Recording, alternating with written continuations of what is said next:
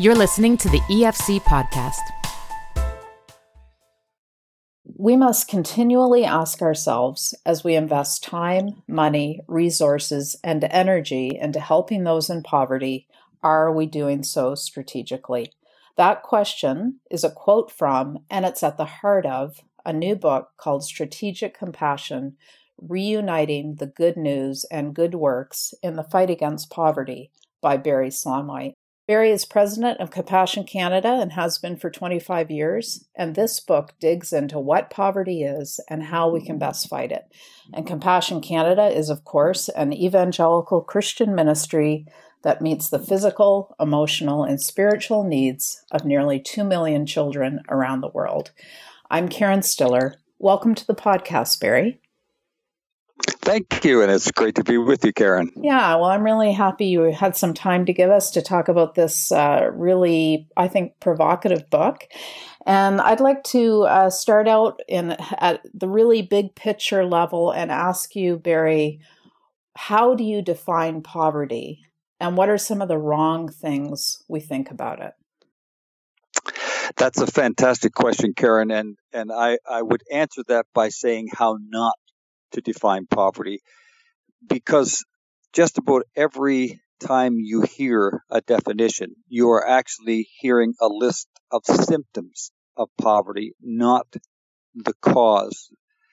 And these symptoms are everything from, a lack of food, a lack of education, a lack of clothing, a lack of money, opportunities, those kinds of things make the list prominently.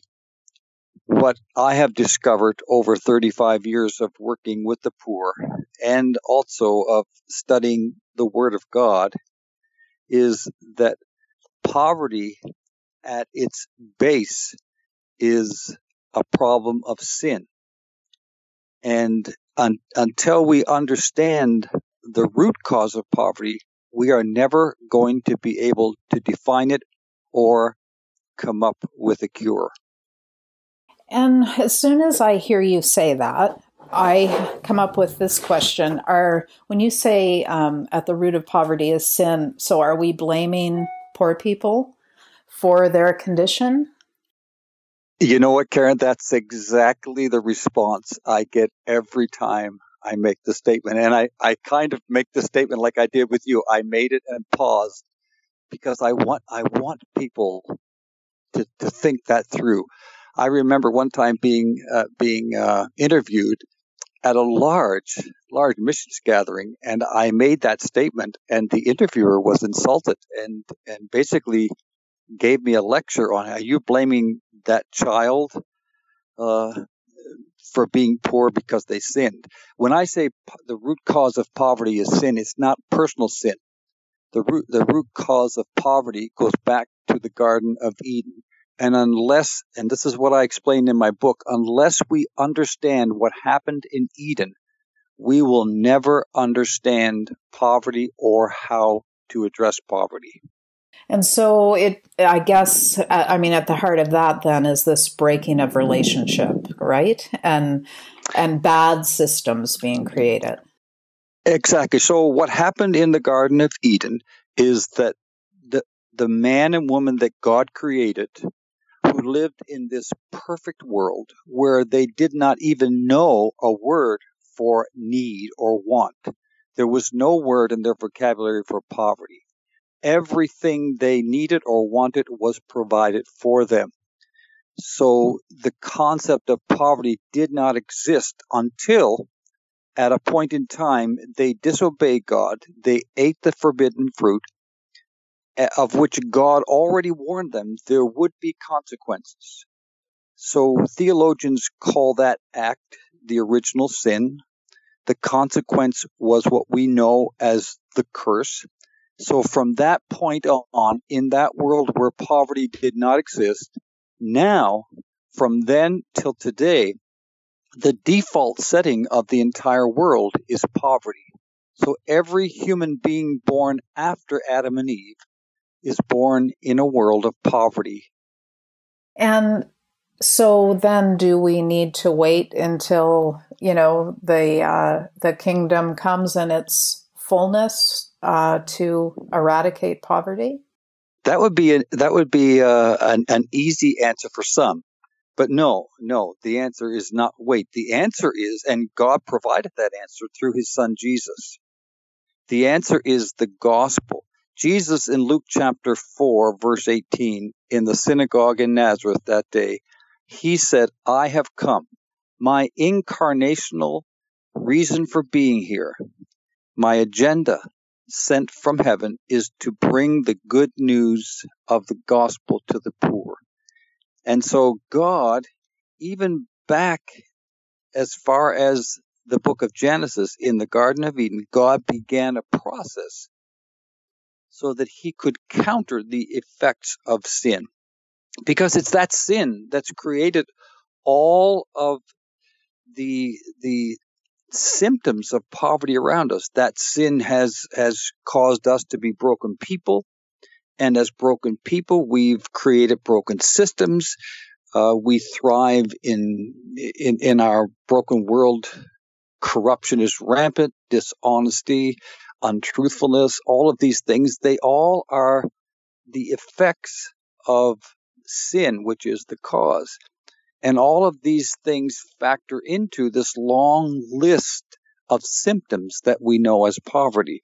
The gospel, on the other hand, breaks all of that down and gives us the answer.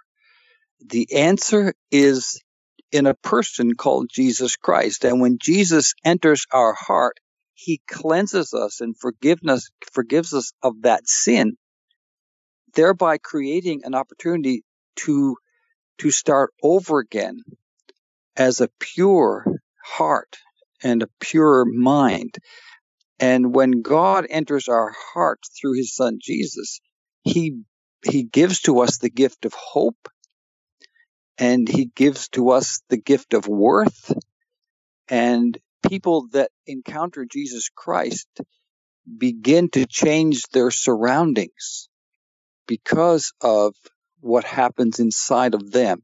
See, poverty, the way the world has addressed poverty for hundreds of years, thousands of years, is that we throw things at poverty. We throw money at poverty. We throw programs at poverty.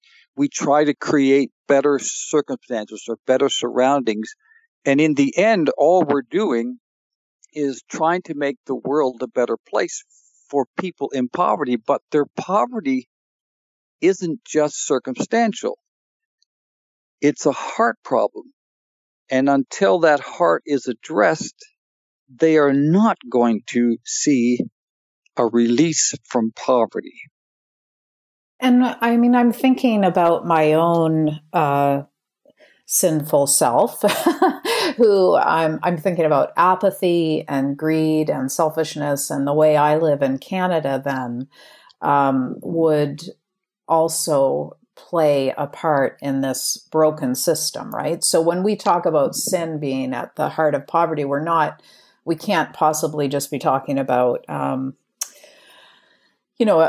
person in the developing world, for example. We're also talking about the sin of rich people who may even already be Christians and not quite come to terms with this thing.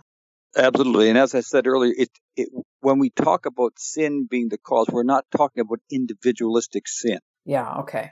Yeah, we're talking about the capital SIN, this cause and effect that has changed the world forever since that day in the Garden of Eden.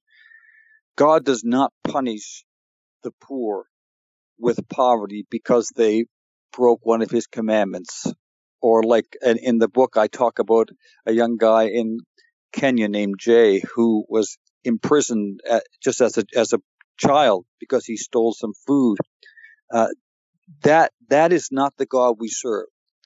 The reason Jay was impoverished, the reason he was so desperate, is that in the world he was born in, sin abounded around him. Corruption abounded around him. And he, as I said earlier, he was born in this default setting of poverty, not by his choice, But in God's kindness, in his sovereignty, he offers little Jay an escape route. And that escape route comes through the gospel. And if you talk to Jay, who is now an adult, he's a friend of mine, when you talk with him, he almost never talks about being given food or being given education or healthcare, all of which he did receive. He talks almost exclusively about the difference in his life when he accepted Jesus Christ as his Savior. His mind changed, his thinking changed. Instead of living in fear and hopelessness and shame, he now lives in hope. And that hope drives him to change his surroundings. And so we're not, just to be really clear, we're not talking about having someone like Jay, for example, accept the gospel and therefore feel happier in circumstances that are unjust. We're talking about someone like Jay becoming a Christian and then being, supported by community and motivated and having hope. I think hope must be an important word here. Hope is I think, the most important word. When people and people in Canada or people in Kenya, when you're hopeless, you lack motivation. You see your surroundings and you believe the lie from Satan that you cannot change your surroundings. But when Christ comes into our heart, whether it's a Canadian or a Kenyan, and that hope is birthed, you look at your surroundings differently. And in the book, I talk about, the countless billions of dollars yearly that are spent on community development, trying to change the circumstances around the poor, and how inadequate that is, and how difficult it is to see success. And I juxtapose that against when the poor in those communities find Christ and the hope that Christ brings, they do amazing changes to their community on such a small budget. It's incredible. And so talk to me about, because sometimes, I think even committed Christians in Canada have questions about organizations that clearly preach the gospel as well as do development work. I think we've been somehow conditioned over the years to feel squeamish about that, or feel like, no, that's adding, requirements or whatever our problems are. So speak to us about that. How do we get over that? Well, the fundamental thing that we need to understand is that the gospel itself is holistic. It's not unidimensional. Okay. The gospel is holistic. If you look at the life of Jesus operated in the 4 quadrants of human development. And the gospel addresses all of those aspects. And so we have both the demonstration of the gospel and the proclamation of the gospel in the life of Jesus coming together. See, Jesus had the largest feeding program in the known world. He was the most famous medical doctor, if you will, because no human being could bring somebody back from the dead. Jesus did multiple times. He healed people. He was one of the greatest educators of his day. People walked in bare feet for days to hear him speak. But those are not the reasons he came to earth. He came to bring the good news of the gospel, that the effects of sin in the Garden of Eden can be changed and your circumstances be changed. Then you have to ask the question, why did he do all of these things, these good things? It's because he loved the people that he came to bring the good news to. That's what should motivate us as Christians here in Canada. We should not see people as just a lacking of possessions and try to fill them up as if they're an empty vessel. We need to invest in people so that they can blossom in the way that God intended them to be. So when you're, if I can ask you to look at the whole sort of Christian development aid industry for a moment, you must, I'm guessing, personally be maybe disturbed if you know there's a Christian organization that is not also sharing the spiritual side of the gospel. And you must, I mean, that's part of what your book is doing, is saying it needs to be all of it. It needs to be holistic. It must bother you when that doesn't happen. It does. And really, where I go in my mind is somebody's believing the lie of the enemy. Somebody's believing that if you dare to say the name of Jesus, you're going to offend people. Yeah, well, that's a very Canadian position. Right. And you know who we're most afraid of offending? Is not the poor.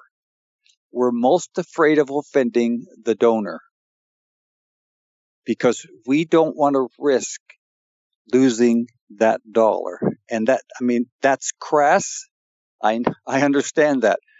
But I have spent my entire life in this field of ministry, and I am absolutely convinced that we tone down the gospel and tone it down till it's non-existent, and we have this belief system that says we can live in a stealth mode and still be effective in the kingdom of God.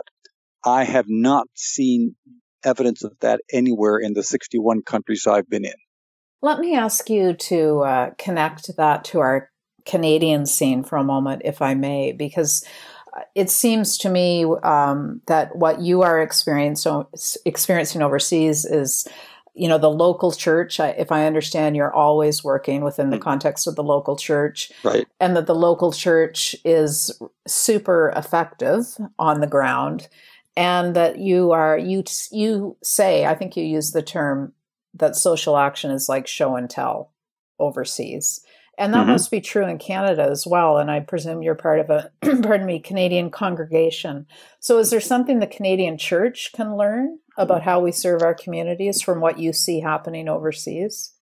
Absolutely. I think, first of all, the Canadian church needs to go back and evaluate its strategy or lack of strategy, if I may be so abrasive, and make sure that we are holistic in our approach. Okay.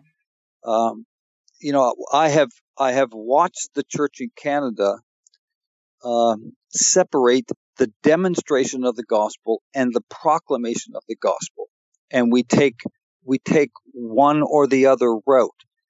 And so the church is heavy on proclamation, and many mission organizations over decades have been heavy on proclamation. We got to get the gospel out. We got to get the gospel out, as if to say, it doesn't matter if you die of starvation as long as you say the sinner's prayer and sign this card.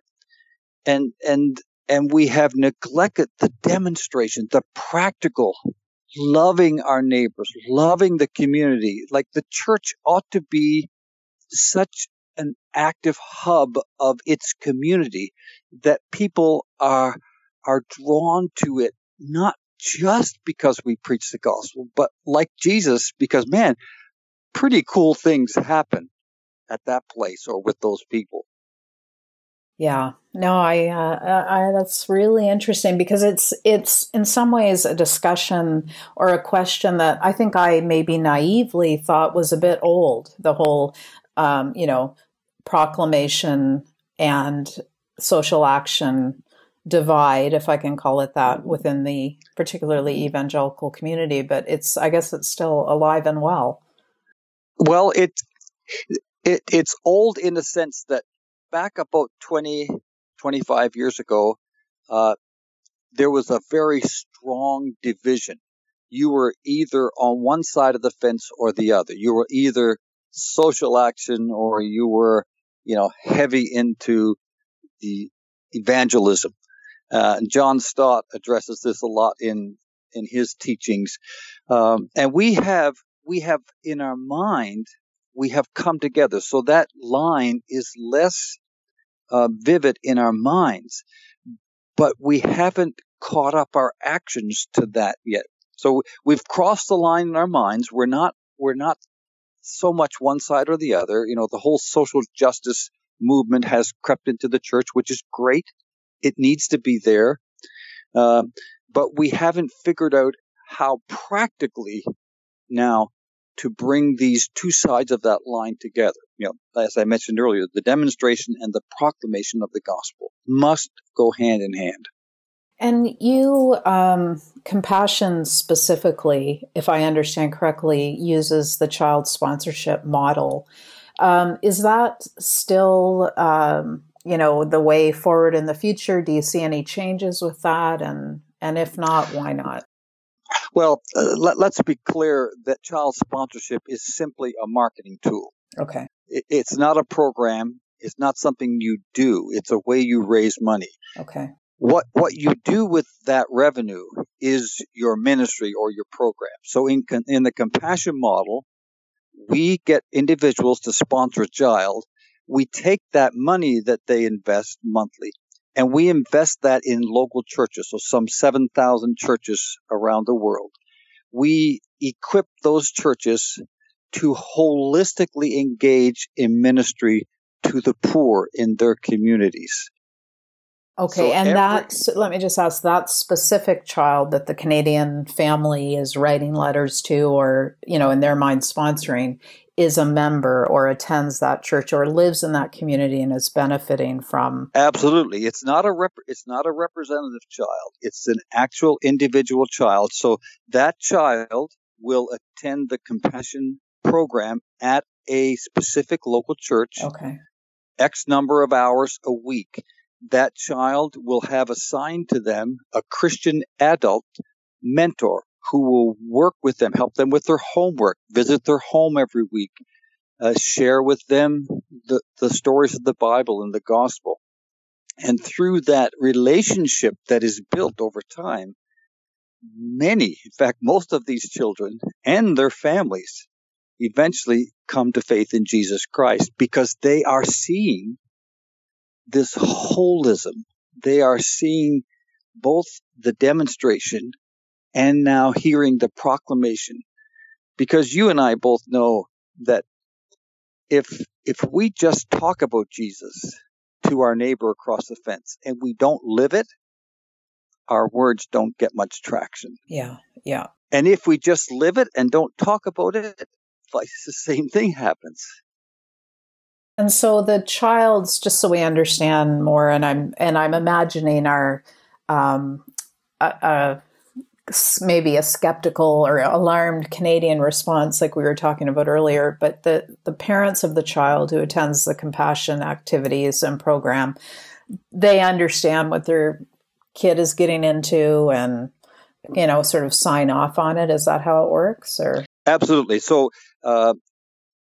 What happens is the local church who runs the compassion program, they would have a meeting with the family. So basically the family applies to have their child enrolled. Okay. We don't conscript children. We respond to requests and applications. So there would be a meeting. The family would have explained to them the entire concept of the compassion model, and then they would be able to make a choice whether or not that's something they could sign up for. And it's important, too, to understand that our policy is that 80% of all children enrolled in the compassion program must be from non-Christian homes. Oh, wow. Because our goal is to bring the gospel to them. Okay. And so the Christians who are living in the community who, I don't know if this is the right term, but, don't make it into their program or whatever, they're still benefiting from the community development that is happening. Oh, yes, absolutely. The benefit is wide, and the church has a wide swath in the community. But we are trying to mobilize the church and create opportunities for the church to be able to get into the homes of these families who might have even been hostile to Christianity prior to their child being enrolled in the Compassion program. I'd like to ask you, because you clearly travel all over the world and have for years, and you are always working with the local church on the ground in the global South. Is it true what we hear, that the church there is generally speaking alive and well and growing and vibrant, in a way that might be good for us to hear about in our somewhat discouraging time? Oh yeah, when I hear my friends and other Canadians talk about the demise of the church, I'm going, you need to come with me. You need to hop on a plane and come with me, because the church in the global South is dynamic. It's alive. It's multiplying. Like we have part of our strategy in working with the local church is to motivate and encourage the churches we partner with to multiply. So we have hundreds of churches that are starting new campuses, new churches, reaching out in areas in their communities. And the churches, I tell pastors, if you want to see what a church really ought to be like, come with me to the global South. Because you see, here's the problem. Most of us, if I can use the term white Canadian pastors, we think we'll go to the global South if we can teach, if we can share with them our wisdom and knowledge. And my challenge is, please put your ego in your pocket. You come with me and learn. Yeah. Because you have no idea what a church should be like until you've seen a church in the developing world. Wow, that is so exciting. Maybe that'll be your next book. It might be. I think we could use it. Barry, how can people find Strategic Compassion, the book? We have a website, just strategiccompassion, all one word, .ca. Okay. You can go on there, and the book's not available publicly yet until the 1st of September, but you can pre-order it, and you can actually sign up for my Insiders Club and get the regular emails with teaching videos and other support materials. So strategiccompassion.ca. Wonderful. Barry, thank you so much. Awesome. It's great to talk with you, Karen, and God bless you in your ministry. Thank you for listening to this podcast. To listen to more and to subscribe to Faith Today, Canada's Christian magazine, please visit www.theefc.ca/faith today.